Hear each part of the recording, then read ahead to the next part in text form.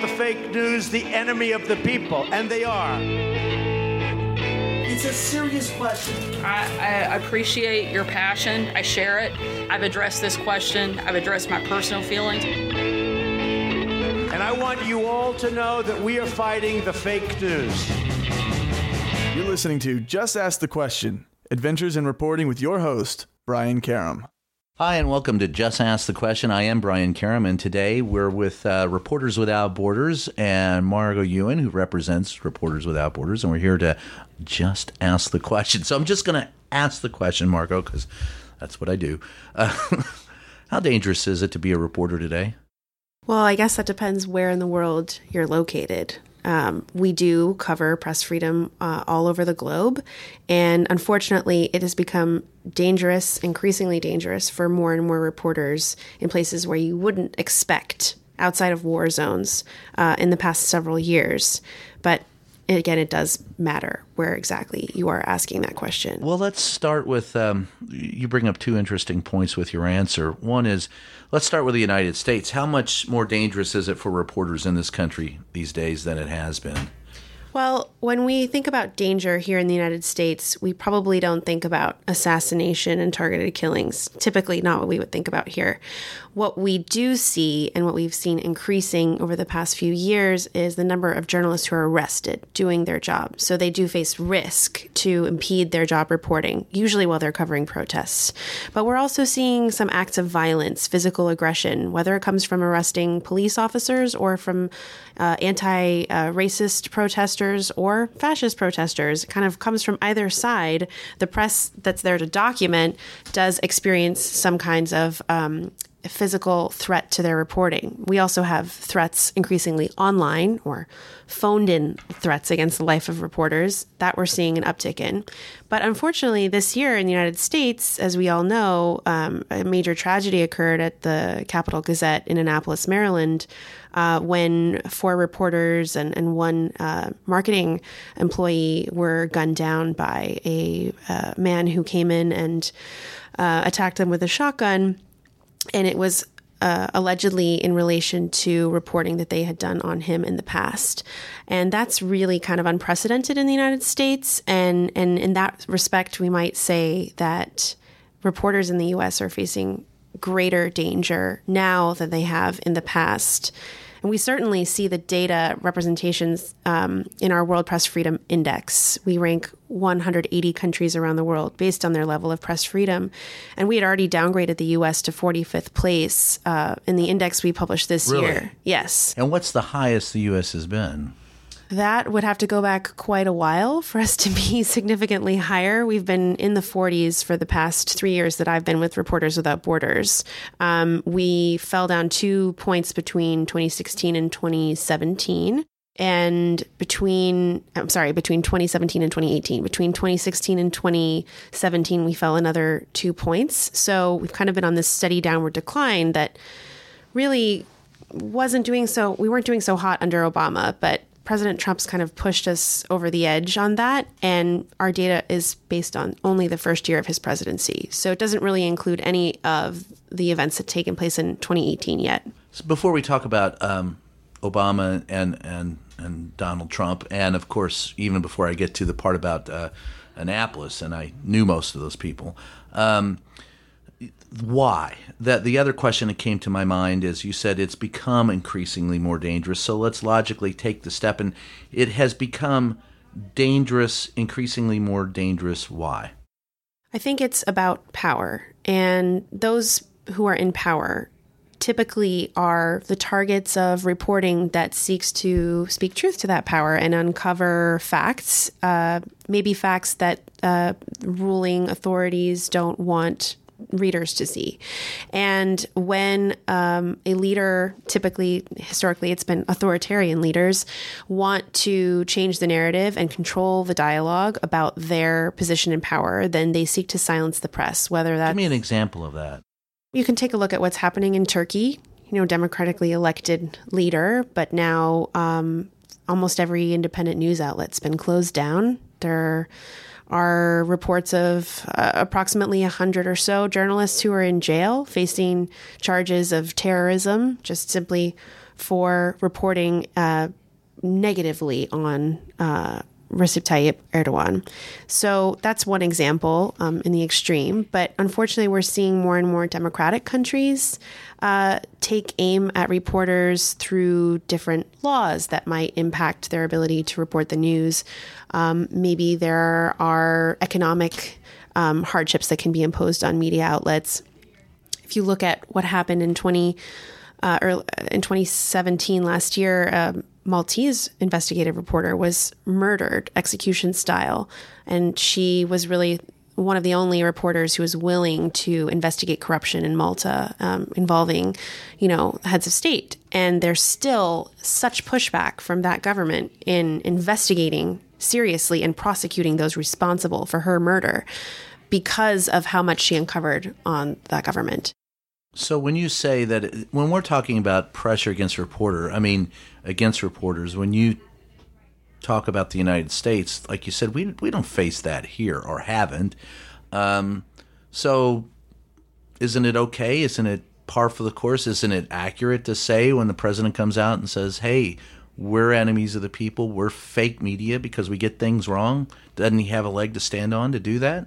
Doesn't he have a right to do that? He might have a right to say what he wants to say if this is the country of free speech, but then that also means that news outlets have the right to publish, and they're doing so following journalistic and ethical standards. And when news outlets make a mistake, they publish a correction or a retraction. They tell their readers, hey, we got this wrong.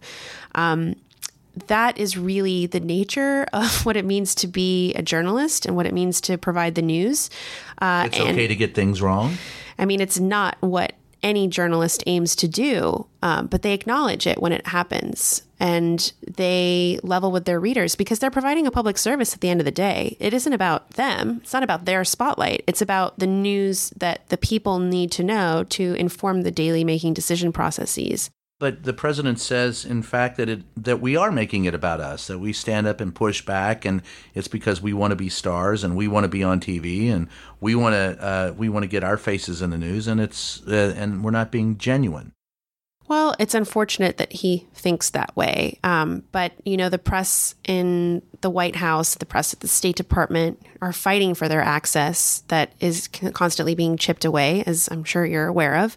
No, I have no idea.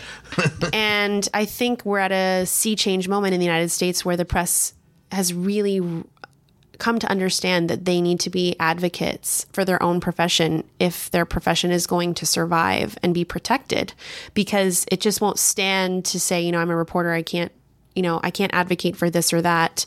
But when it comes to the freedom of the press being whittled away, I think more and more journalists here in the United States realize the role that they have to play, the solidarity that they have to participate in. When, a month ago, a White House reporter was barred access to an event, Caitlin Collins from CNN. And, you had multiple news outlets from maybe right-leaning, left-leaning sources all making a statement decrying that denial of access. That's really important. That also happened during Obama with Fox News. When Obama tried to ban Fox News, we all kind of got together and said, hey, you can't really do that. Yeah, and I think that is an important point that you're making, that it is not just about President Trump's being anti-media freedom. There are plenty of other presidents in the U.S. history, including his predecessor, Barack Obama, who have been notorious for limited press access, limited transparency, prosecuting whistleblowers, etc. And I think it's important to remind people in the public,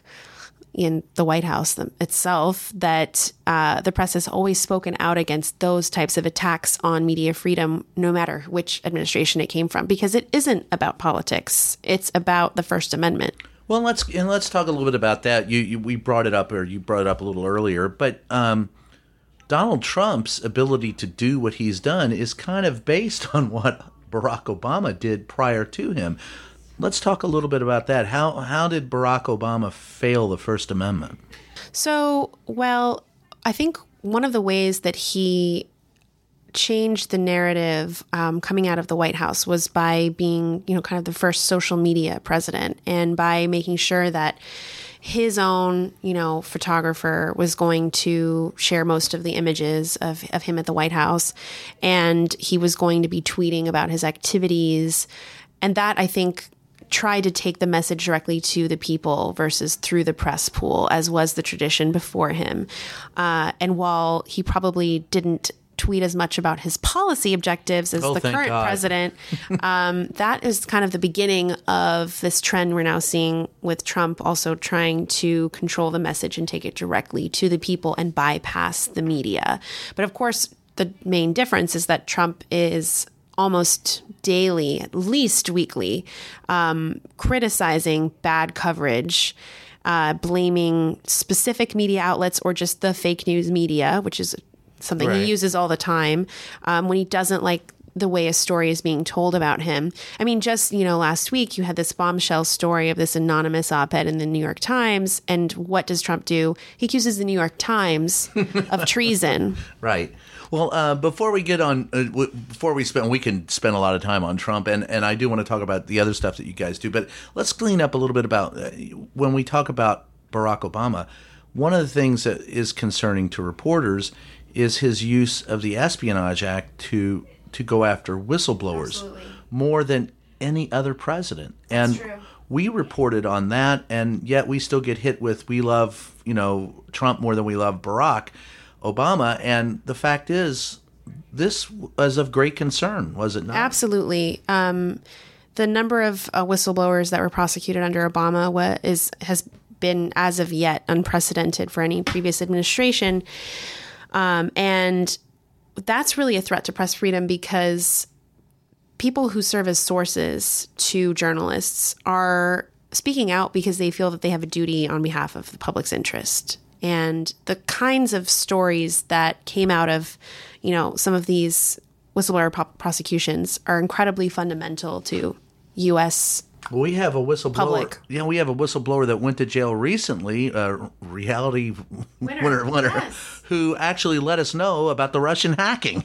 Yeah, Reality Winner's case is really concerning for us because, it's the longest prison sentence that's ever been given to, that kind of whistleblower. Yeah. And it really is like some awful foreshadowing for what could come under the Trump administration and how aggressively they're going to seek to prosecute leaks. Maybe they'll surpass Obama's record. I mean, it's really, the nature of the information that she was accused of sharing is so clearly in the public's interest. Such as? Evidence that there was Russian interference or attempted interference in election systems before the 2016 presidential election. But didn't she have it coming? I mean, she took vital national security secrets and let them go. Well, whether or not she deserves some sort of penalty for, taking government information and sharing it with the public, that's, up for debate. But the use of the Espionage Act to prosecute somebody who's sharing information for the public good, it doesn't provide the defendant with any kind of public interest defense. It's designed for spies, traitorous of the United States government. She wasn't giving information to a foreign entity. She was actually doing the exact opposite. So I think that she was letting us know about a foreign entity. And, for people like her, for people like Terry Albury, who's the other whistleblower to be sentenced under, prosecuted under Trump, and he exposed, racial discrimination in the FBI, which is really important as well. That reminds me of Jeffrey Sterling, this major whistleblower that Reporters Without Borders defended, among many other advocacy groups, who was prosecuted under the Obama administration. The African-American. Yes, the first African-American to sue the CIA for racial discrimination, and who paid for it dearly, was sentenced to 3.5 years in prison and claims he never did it. Yes, and he, there was never any direct evidence to prove that he was the source that leaked information to the New York Times reporter James Risen. And the fact that he was just convicted for, being in contact with a reporter, that's a terrible precedent to set. But, I think what happened under Obama is a terrible lesson to learn from. And I don't think that this current administration is going to stop themselves. I think they're going to go even more full throttle than Obama did, because you've had multiple occasions where Attorney General Jeff Sessions has declined to even promise that he won't go after reporters. Yes. For Jamie publishing. Raskin asked him that in an open congressional hearing. Right. And he's never said, no, I will not prosecute reporters for publishing classified information. And that would be, the next step in that process. And it's just so threatening to the First Amendment, and it's so threatening to the people's right to know. I mean, that's really the people who are losing out the most here. We're going to take a short break, and when we come back, I want to continue that conversation and talk a little bit about your international work and talk a little bit about where we're going in the United States and what you all do to help. This is Just Ask the Question. We're going to ask many more of Margaux when we get back, and we want to thank you again, Margaux, for joining us. And it's Reporters Without Borders. You can check them online at www.rsf.org/en. And if you want to contribute, I'm sure they'd love it. Thank you. Yeah, we would love that. We'll be right back.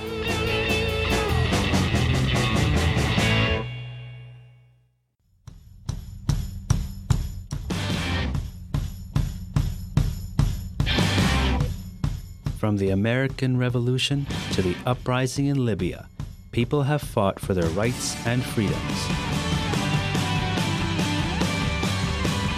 It is our responsibility to be vigilant and guard the promise of the Founding Fathers to ensure justice and liberty for all.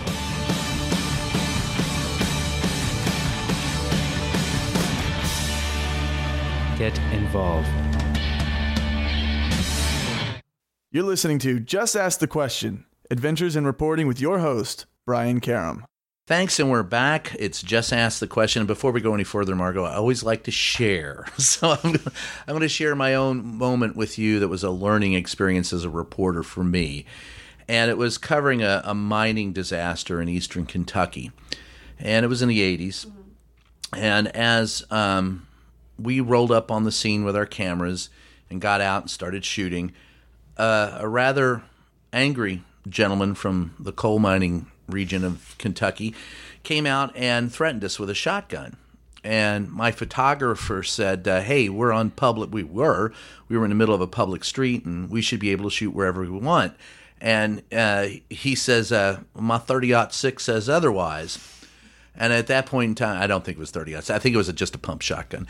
And at that point, 12 gauge, if I remember correctly. And at that point in time, I turned around to my photographer and I said, listen, we absolutely have a First Amendment right to do what we're doing, but there really is no reason why we can't accommodate this gentleman and walk across the street away from him. And at some point in time, and he was reasonable about it, as he actually, with a gun in his hand, he was actually reasonable. He said the reason why is he just didn't want his house being seen, and it didn't help us or didn't hurt us. We absolutely had the right to be there, but at some point in time, I learned very early that sometimes it's what we see as someone trying to impinge upon our rights is their fear that we're going to do something harmful to them. Yes. And so the communication has to be on both sides. Yes, I agree with that. And I think that that's also at the heart of a lot of the confrontation between anti-fascist protesters and reporters trying to cover those major protests. Like we saw the Unite the Right rally second year in D.C., that a lot of the violent incidents against reporters in D.C. were actually from the anti-fascist protesters. And I think it comes from a place of them wanting to control how they're portrayed in the media. And the reporter has to be able to safely communicate to them, actually, this is what my job is. I'm here to document. I'm not here to serve as anyone's PR. Exactly. If you do reporting, it's always been my opinion, if you're going to do reporting, you're going to anger someone. Otherwise, it is PR. Exactly. And you can't avoid that. You can be courteous. You can be gracious. And you should, above all, be safe. I mean, that's really the bottom line. And reporters need to know what they're facing before they go into an environment like that. That's true. And that goes back to having a little bit of street sense, too, and some experience. I mean, the anti-fascist protesters that I ran into in Charlottesville, for example, were interesting to me because they were preaching revolution. And I said, well, what happens after revolution? And they said, revolution. And I go, so so you're chaos? I mean, do you have a solution afterwards? And they said, well, something represented. I said, you've got something represented. Do you ever vote? Mm-hmm. Well, it doesn't do any good. And I said, well, have you ever run for office? No, it doesn't do any good. Well, you're going to advocate revolution, which means you're going to get up off your butt, pick up a gun, and go against the government, but you won't pull a lever to vote? I think there's a disconnect sometimes, and I don't know if that's our fault, but, that's the other question I always ask everyone. Are you registered and do you vote? Yes, I'm registered and I vote, although I live in D.C., which means, I don't have a representative, which is very, very sad to me. I grew up in California and I lived in Texas for a time, and I kind of wish I still could vote in those places where I feel like my vote might have more of an impact, or I might have a congressman or congresswoman I could reach out to on important issues. Like, for example, press freedom. And that's a good one to reach out. It is. It's very important. If you don't have a free press to inform you about what this person is running for office in your district is saying, fact-checking what they're saying, looking into their past, how are you going to make an informed vote?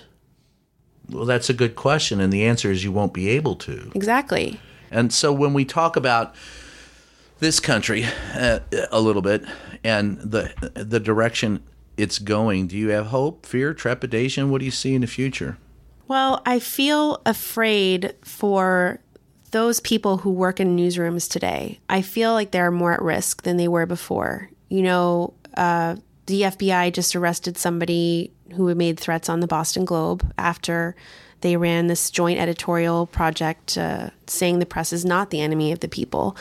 And that person who made those threats used the term enemy of the people, which is proof that whatever is coming out of the White House is trickling down to a certain number of people in the population who are willing to actually go out and hurt reporters. Yeah. And that's what's scary. But I'm encouraged by the media's ability to come together and support each other, no matter what differences in types of coverage that they may have. That's really key.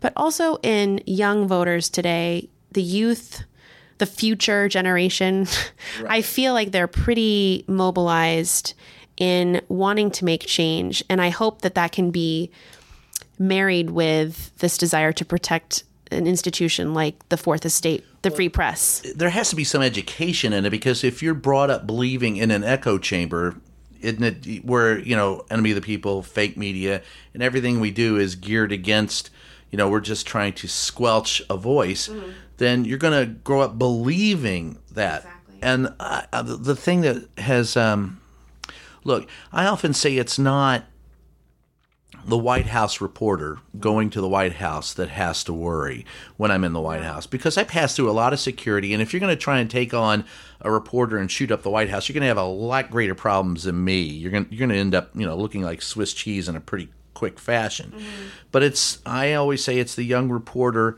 out covering a county fair in Montana, and there's going to be some nut who's going to want to prove himself and who's going to off a reporter. Or it might be somebody running for office who just body slams you because you're asking a question and then gets elected the next day. Yes. But I think, it's the local journalists who have the most at stake, but they also have the most, the highest percentage of trust from their viewership. Well, that's another type of weird paradox in the United States, because I think a lot of people who kind of respout this rhetoric coming from the White House of press or fake news, enemy of the people, a lot of those people I still think watch their local news and don't make the connection that, in a way that's encouraging, because if you can find a way to talk to them about the positive things that press coverage gives them in a local environment, then maybe they'll see things that way and start to defend that a little bit more. Well, I went to a rally recently in Charleston, West Virginia, and for the first time in my life, I saw reporters who had to have security guards with them so they were not roughed up by those supporting the president. Mm-hmm. And that I would never have thought I would see in my life. And that reminded me of covering rallies in Mexico. Right. It reminded me of covering something in France that I covered once, and Saudi Arabia. Mm-hmm. And I never thought that we would be lumped in with, I was always surprised that we weren't, when you have your list of countries and rank them, that we wouldn't be at number one, because we have the First Amendment, right, which supports a free press.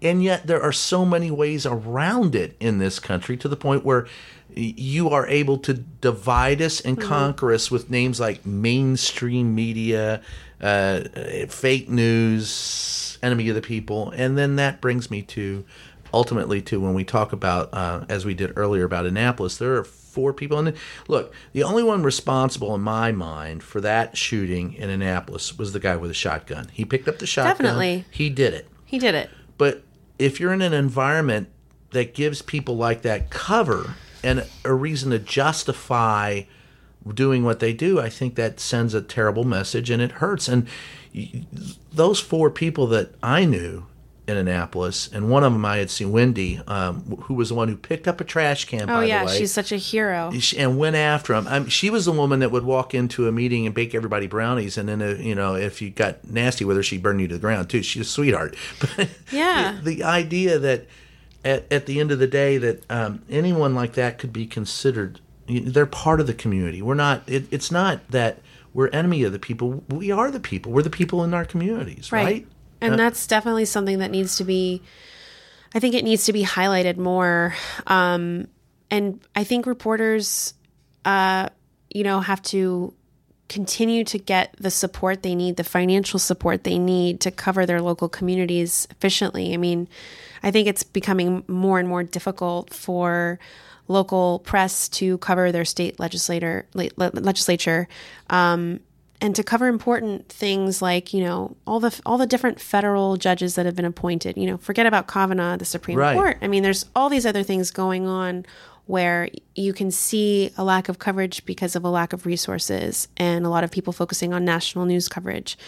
But if you strengthen local news coverage, then you strengthen the relationship with the community. And I think also... How do you do that? I think when a reporter comes to interview you and wants to tell your story and wants to talk to you, Mr. Joe Schmo in the community. I know Joe. He's a good guy. I feel like that is one way to strengthen relationships.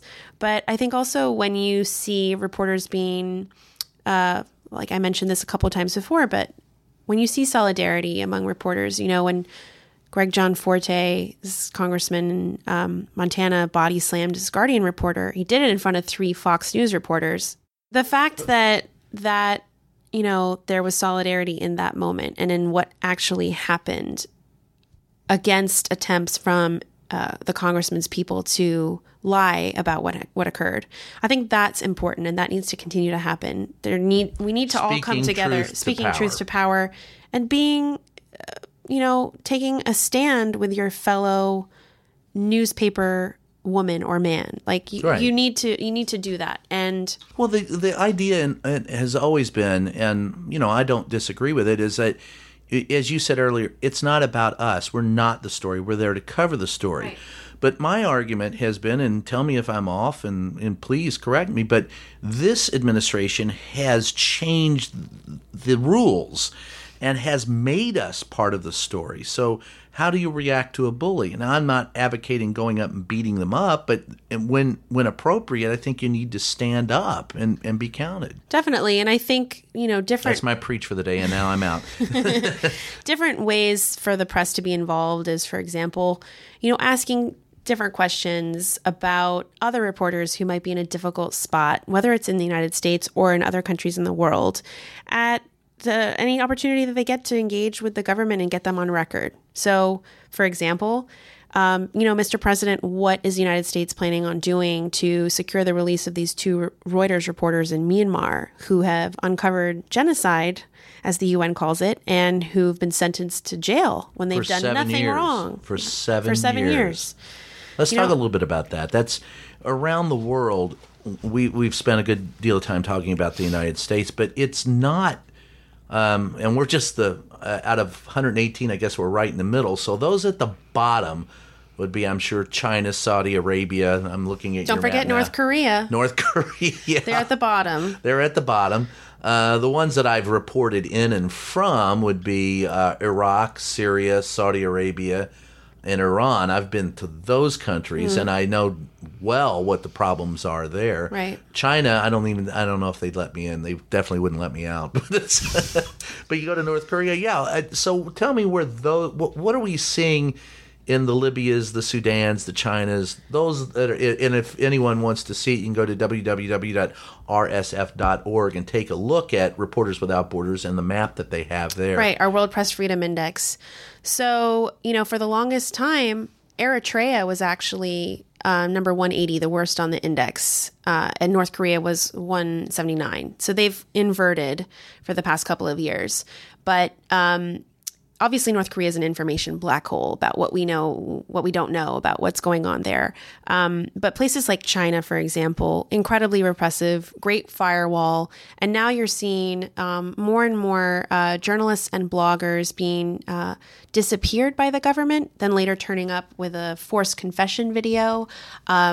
Some bloggers or writers, freethinkers that RSF has defended in the past several years have died because they've not received proper health treatment while they were in prison. So I'm talking about Nobel Peace Prize laureate Liu Xiaobo, who died last year from cancer and was just not allowed to get the proper treatment. That's really unacceptable. And unfortunately, it's something that China wants to export to neighboring countries, their authoritarian model of controlling all news, all information. And how do they do that? Well, whether they enter in trade agreements with other... No, how do they suppress it in their country? How they suppress it in their country? Well, they, of course, they have the Great Firewall that I mentioned. So many websites are not accessible. They don't have their own Facebook. They don't have the same types of tools. And now, we've heard these news reports about Google wanting to have a presence in China and China having kind of a list of demands of what they want Google to do. And the human rights community, including RSF, is very concerned about Google. What are they? Setting, it has to do with taking down content and engaging in censorship, in accordance with what the regime wants to accomplish. And that is really dangerous. But what you're also seeing, it doesn't get talked about as much, but in Vietnam, you also have Facebook and Google, being asked to comply with a new cybersecurity law that was passed last year, which would require them both to have in-country staff and personnel and offices, and for them to take down offensive content within a 24-hour time period. And that's just absurd. Well, besides those passive ways of going after, there's always the tried and true beating the hell out of a journalist. Doesn't that occur? And unfortunately, that occurs as well. As I mentioned, these forced confession videos, we've seen techniques of torture used. Just last week in Russia, right? They were beating people outside of a demonstration. Yes. And unfortunately, it doesn't go just to physical beatings. There have been murders of journalists in Russia. Yeah. But as I mentioned earlier, in Malta and attempted assassinations in Montenegro, you had another journalist murdered in Slovakia. That's kind of unusual for that part of the world, either an EU accession country or an EU country. Journalists getting murdered because they're uncovering corruption. But you also have, places like Syria, which remain the deadliest country in the world for journalists.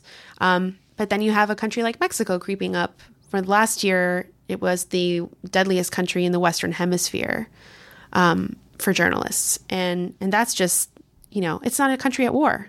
Right. And so over the years, it seems like, is it because of reporting has become more universal and we have social media that we're more aware of these situations, or has it actually ramped up? Is it more dangerous now to be a reporter? I think it becomes more and more dangerous as people seek to hold on to their power and they try to target and silence those who could threaten their power. And unfortunately, that trend is moving on from just authoritarian countries into democratic countries. We may not see beatings of journalists in democratic countries or killings, but you will see arrests or you will see, prosecutions. You have legislation in the United Kingdom, the Snoopers Charter, which is just you think about the UK and you think it's a fairly liberal country, and then you take a look at that legislation and you just wonder how that could be true. And then that takes you back to the United States and how we prosecute whistleblowers here. Well, and journalists here. I'm a member of a group called the First Jailbirds Club. I mean, there's 12 of us in the country. All of us went to jail for the First Amendment. Some of us spent a good deal of time. I know one of us was a videographer and spent like 200 days behind bars. I spent about 20 myself.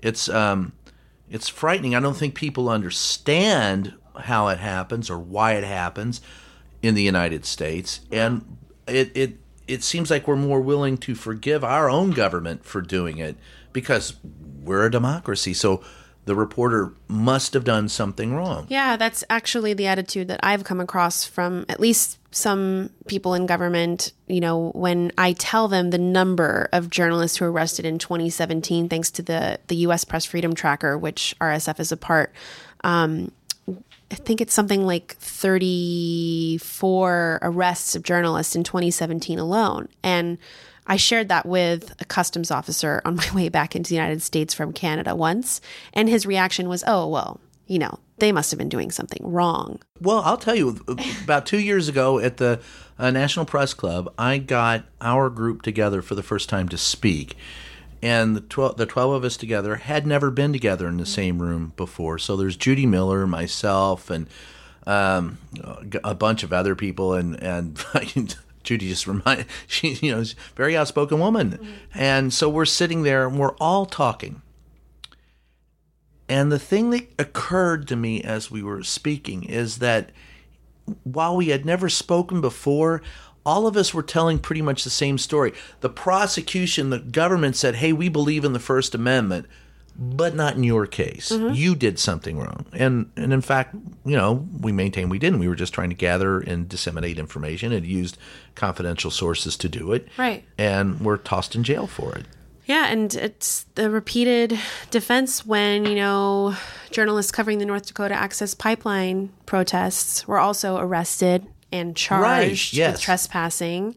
And, it wasn't just Amy Goodman of Democracy Now! It was a lot of local, independent, Native American reporters covering that topic.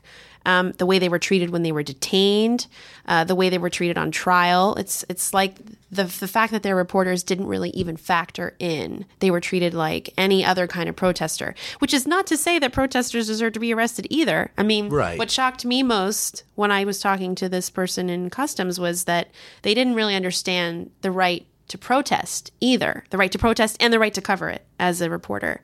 And that's just so fundamental in our notion of democracy here in the United States that I think the more we can share the information about the data that we have at our organization about what the situation is for press freedom and how it compares to the rest of the world, the more eye-opening it's going to be. And this year, when we published our index and we downgraded the U.S., to 45th place, I really got the sense that people understood why, because they're seeing what's happening in front of them. And if that can serve as a wake-up call to some people who have the power to make positive change, then that's good. I mean, we need to move forward. We need to take Does some your group action. recommend changes? Well, we have always kind of recommended certain things in the United States, like, for example, a federal shield law that would protect journalists at the federal level from having to reveal their sources and not make them go to jail. When we talk about let's talk about that for a second. There is a bill before Congress written by Jamie Raskin, co-sponsored by, of all people, Jim Jordan. Mm-hmm. And it's a bipartisan effort. It's received one hearing. It is a national shield law. Mm-hmm. And we're going to talk to Jamie a little bit about that. But tell me what a shield law is and why it is important. Well, a shield law is legislation designed to keep a reporter from facing contempt charges for failing to reveal the identity of their source, because it's seen as compromising the very nature of the work that they do as a reporter. And there are all sorts of protections, either federal either shield laws at the state level or case law that protects this, that gives this privilege to reporters in state courts. But when it comes 49 states. Yeah, overwhelmingly. Right. But when it comes to national security information, as we're seeing many things are now more and more related to national security, whether or not they are legitimately or not.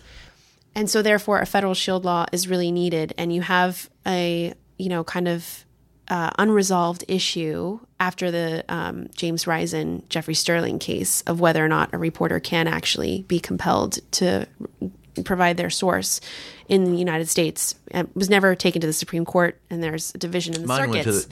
Mine went to the Supreme Court, but yeah, there have been cases before the Supreme Court, but there's no definitive case that has been decided in the Supreme Court. There's no resolution of the issue. There's no resolution of the issue, and the argument is the First Amendment should provide the resolution of the issue, but unfortunately it has not. Mm-hmm. It has not prevented the jailing of reporters and prevented us being prosecuted and prevented us from being harassed by members of the government.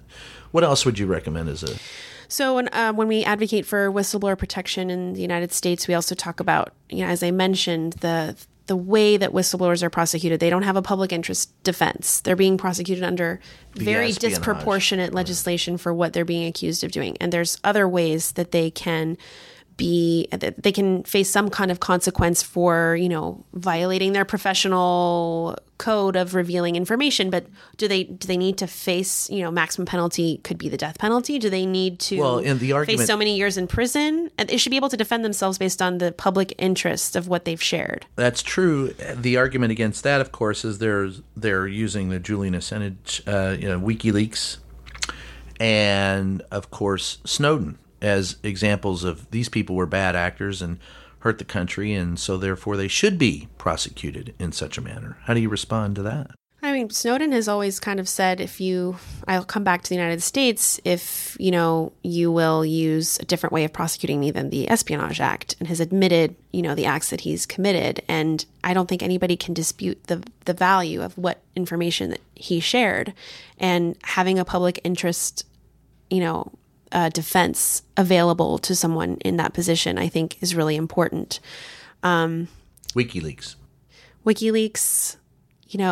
the information that was shared through the cables that filtered through the media, some of it was very useful. Whether or not you have personal thoughts about Julian Assange, that's another matter. I never pronounced his name right. You have to forgive me. It's dangerous to go down a slippery slope with prosecuting WikiLeaks, for sharing information that may be of public interest. How do you make people understand that? Because people just, when I bring that up, it's like, well, they did espionage, let them be prosecuted for espionage. And I can't really seem to make people understand that it's not espionage. How do you do that?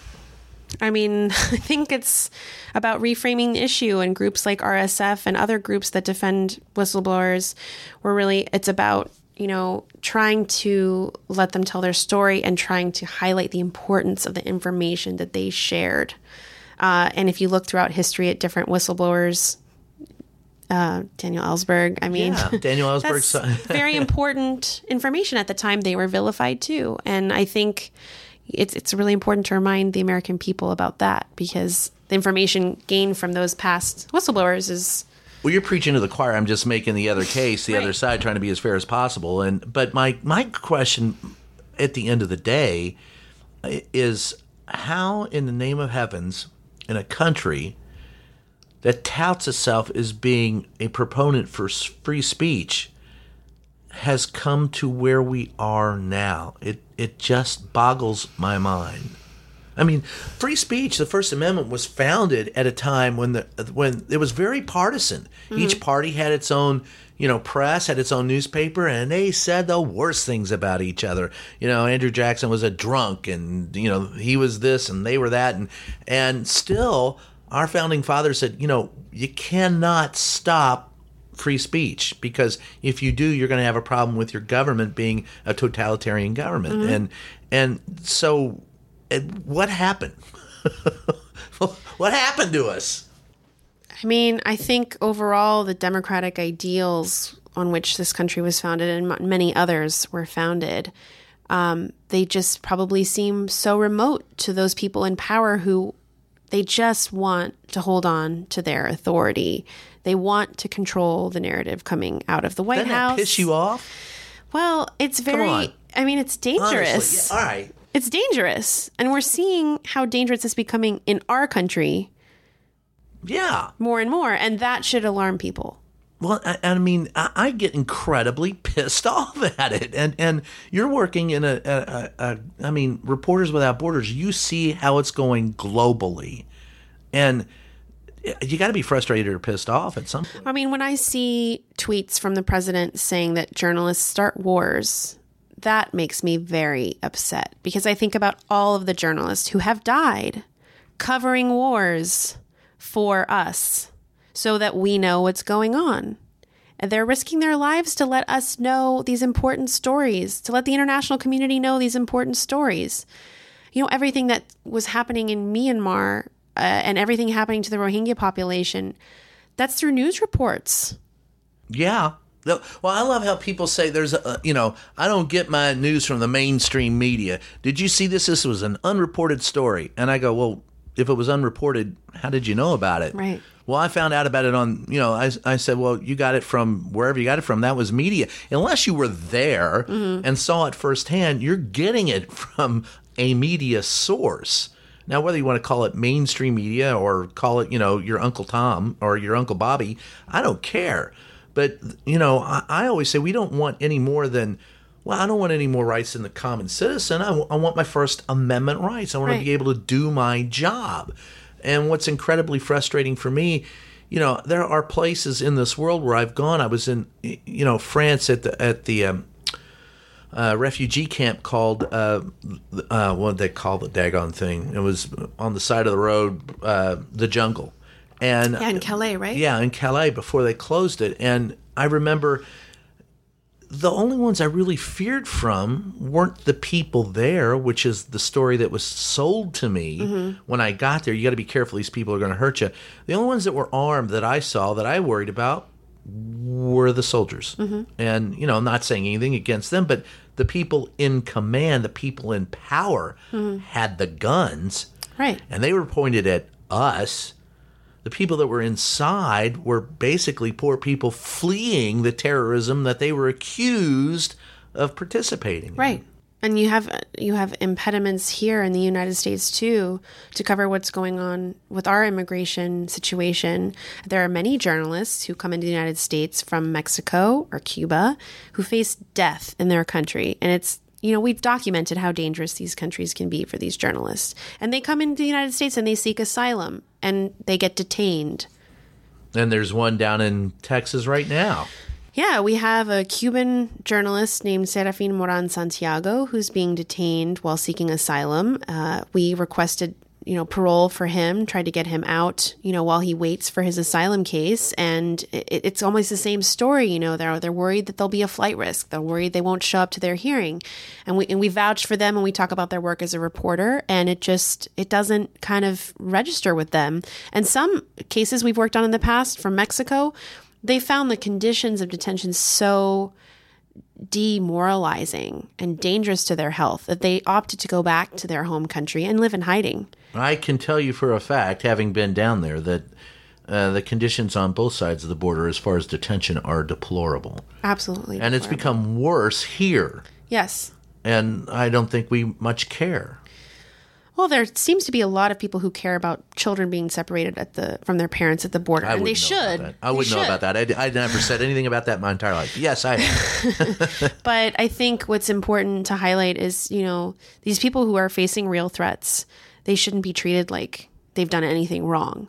Right. And that's really including reporters. Yeah. So tell us a little bit, RSF, why is it rsf.org? So RSF stands for our French name, which is Reporters Sans Frontières.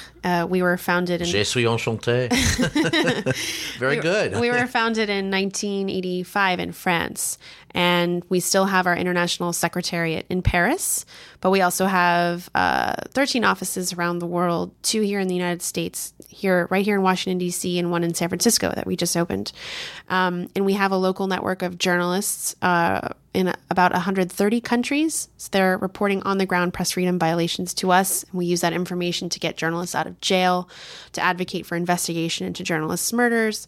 But we also push very high levels. We have consultative status at the United Nations and UNESCO. So we do a lot of work in those forums as well. How do you all get your funding? So we have 3 parts to our funding. One is public from, European Union, some Swedish government. Private, we have foundations, individual donors. And then we have our third part, which is a photo album. We publish 3 times a year.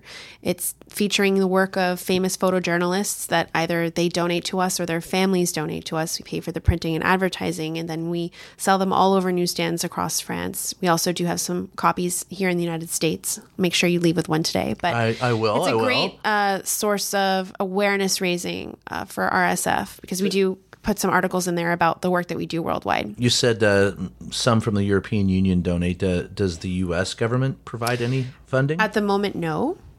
We have not. Shock. But, it's better to actually really work with foundations who support the work that we do and are not restricted by, budget concerns.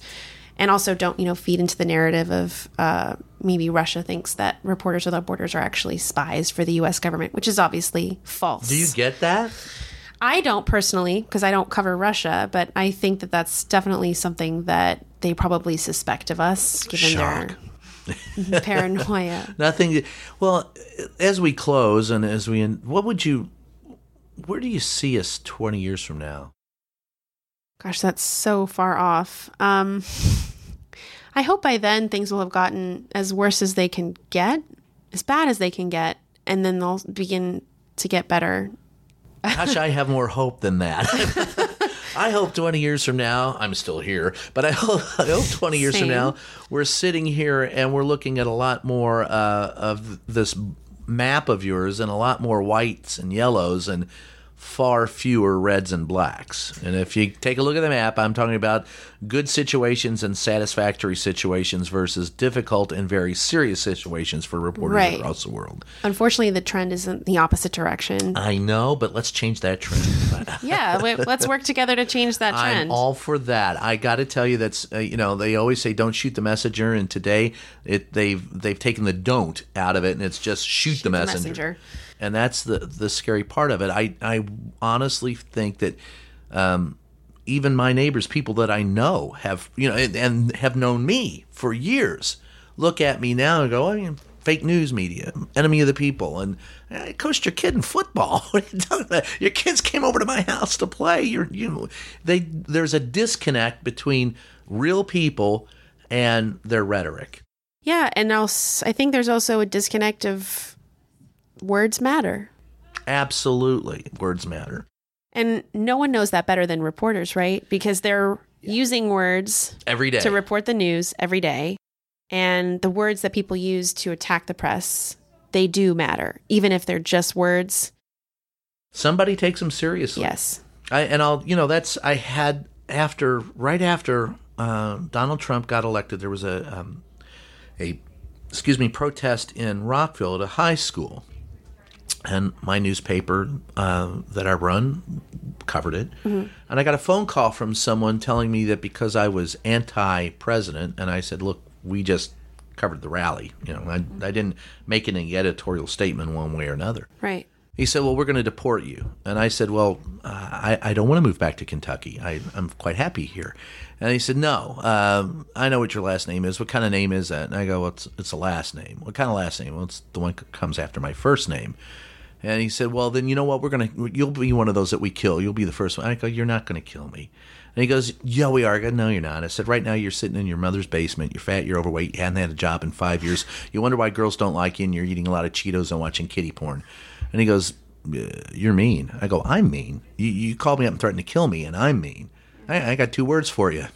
And so I hung up on him. And I feel like after that, I got a real good feeling that some people like to listen to those words and pretend like they're going to act on them and not. And those people I don't worry about. They're the ones that are spouting rhetoric. But they have the ability to be influenced positively, you think? I think they do. I think that's our hope. There's a good number of people, too. Yeah, I think that we can influence them. But the systemic effort to destroy reporters and journalism from those in power that you speak to is the real concern, not the the disenfranchised, I need, some attention to me, and Right. I'm mad in the moment type of person. It's the systemic effort by governments. Absolutely. And you're one of the heroes in the reporting world for doing what you do. And thank you. And I thank you for coming on today, and I thank you for talking with us, and for me taking up so much of your time. Oh, I appreciate you having me on. It's really an honor. Well, thanks. Well, and if you want, it's again rsf.org. Yes. And clue in and take a look, and by gum, help. Thanks for being here again today. My name is Brian Karam, and this is Just Ask the Question, so keep asking questions. See you next time.